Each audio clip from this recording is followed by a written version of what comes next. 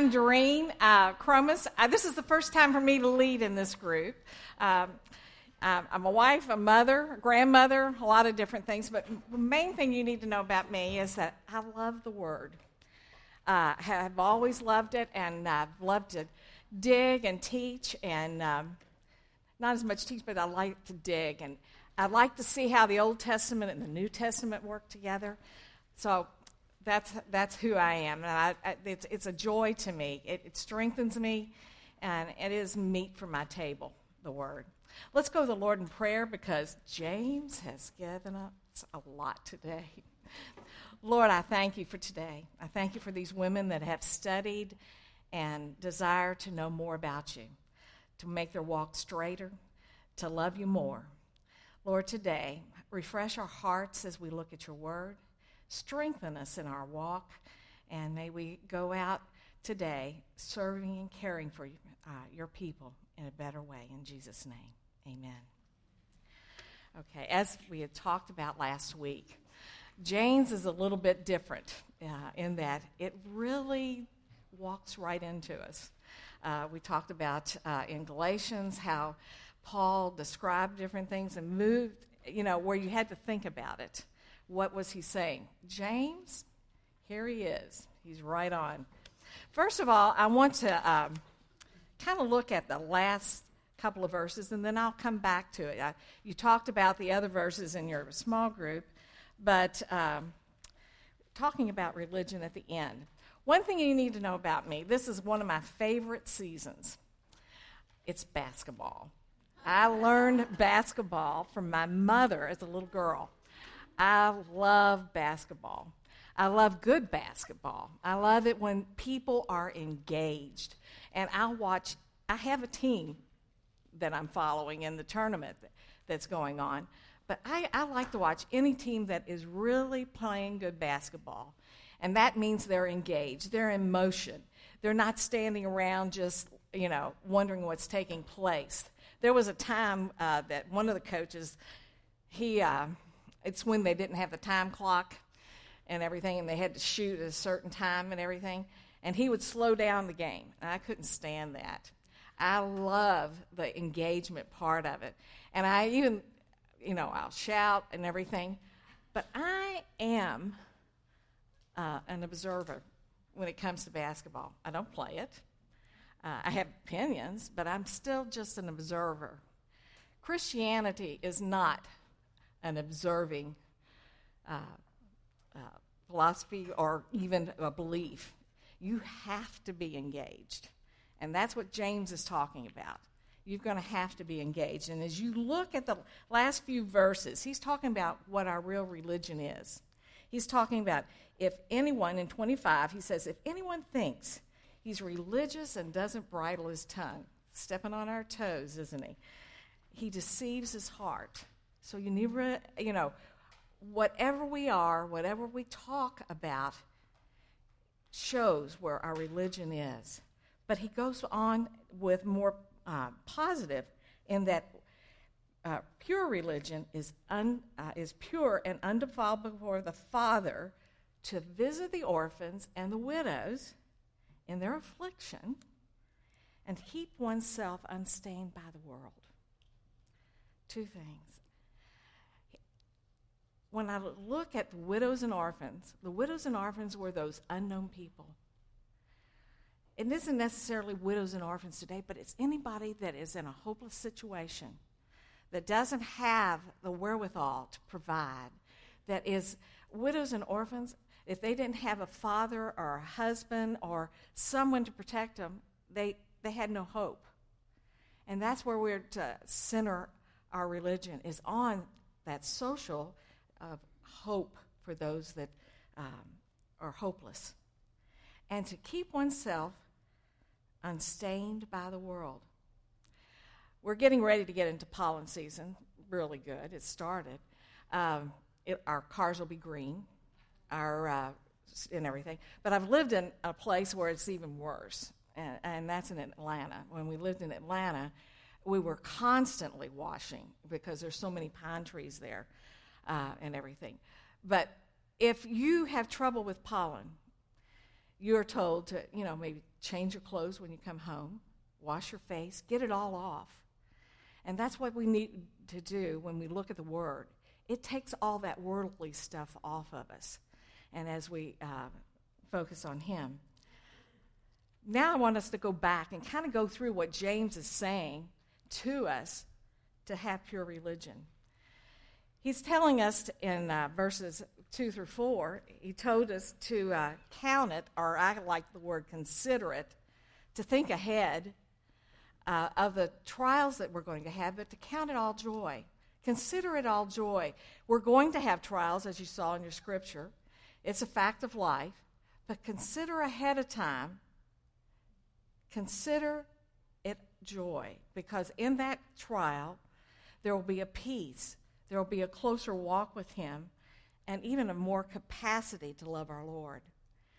The reason a believer has joy, they have a God that's with them. They have a God that's for them. And it's in that trial that you see it more. You understand. You're closer. You walk with Him. And sometimes you're even leaning on Him by day, moment by moment. What a peace. What a joy to have that. But we saw also then in the Scripture that it provides steadfastness. We like to be steady. We like for our children, or even us, when we are faced with something, that we're steady in that. Nothing wavers us. But we find that when we have trials and being tested, that, what is steadying us is the Word, and we're strong in that. He goes on. Now, we're in a trial, but he goes on, and he tells us what we need to do.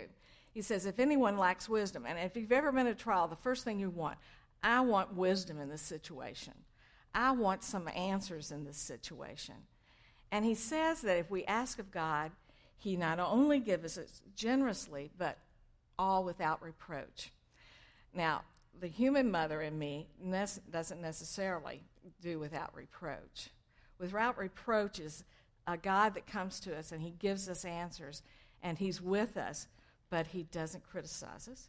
He doesn't say, oh, because you did this, this is the reason why you're in this. Oh, do you remember what you did back then? No, He's without reproach. He loves us. He's for our good. Doubting, we've all been in doubting situations. But if we stake our hope on Him, that doubt goes away. Having a person that doubts all the time, I don't know how they expend their energy. It's just awful. We can even see in our news recently about a ship, how the waves were knocking the ship about, and the people were in that. And it's a horrible situation to be in.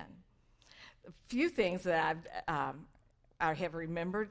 When my children all went to school and I lost, all of a sudden I had time. All of a sudden I wasn't doing this and doing this.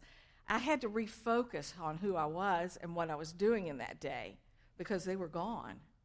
I wasn't making the snacks and making sure they were down for naps and things like that. But you have to do a refocus at times. After you've asked for wisdom, He will stabilize you in that. And sure enough, He stabilized pretty quick how to fill that time. He goes on, and I think it's interesting that, when we're in a trial, we're asking for wisdom. We're sometimes wavering, needing some help in that. But a lot of times we look to money to be the answer. And he brings up money here at an interesting point. He says, both of them can boast. The lowly brother can boast in his humiliation, or in his exaltation. Sorry, I said that wrong. The rich can boast in their humiliation. The lowly in the fact that they are depending on God. That's their dependence. The rich is humiliation if they're depending on their wealth. Now, some of the commentaries said, well, this was an unsaved person, but No, we're talking to brothers. All of this is to brothers in the hope that we have as brothers in Christ. So if we're depending on our wealth, we need to seek the Lord. We can't depend on that. It goes away. Just look like the flowers fading and wilting and everything. And boy, I can kill flowers. Once upon a time, I taught biology, but I can kill the flowers. I don't have the heart for them. So anyway, but that's how wealth is just here and it's fleeting. But then the other thing that a lot of times when we're in a difficult situation, we say, oh, why does God have me in this situation? Why am I being tempted by him? And sometimes we feel like temptation is that. But here James points out, he can't tempt us. He can't tempt us to bad. His testing is always for our good. Temptation, as it says here, is we're being enticed, and it leads to death. It is totally out of God's character. He cannot tempt us. He's only true to his character. And he points out how God is. In fact, studying James 1, I had a big list of who God was. And he is the same. There is no variation in light and everything. Now, he's given us things that we need. He's given us wisdom. He's told us not to count on the material things and those things and everything, and to remember who God is, that he's always for us. Now we move on to the part of the word, hearing and doing, and this is probably the most familiar part of James 1, being doers of the word. We've all got little songs in our heads maybe that we sang as a child, that being a doer of the word. But before he starts with that, again, he inserts the tongue. Be quick to hear, slow to speak, and slow to anger. And as I mentioned sometime before, a lot of times we're slow to hear and quick to speak. Good verse to keep, in mind. And the anger of God never produces the righteousness of man, does not. But in verse 21, he says, "Therefore, put away all filthiness and wickedness, and receive with meekness the implanted word." That implanted word in the Greek is like an embryo. If you looked at the word, you would think embryo. And that's what God does with us. When we become his, not only is it the power to save, but the power to grow. The power to grow in him, just like an embryo grows. That it will save our souls continually growing.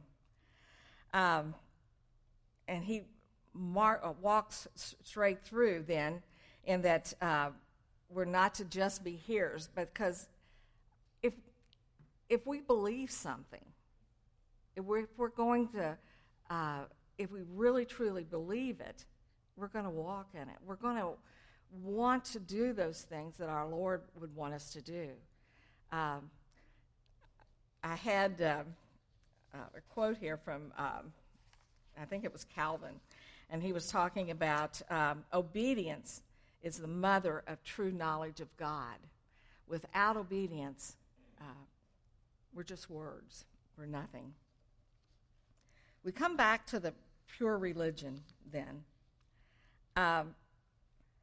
We want to be pure in our religion and our place before God, undefiled. We get that by trials.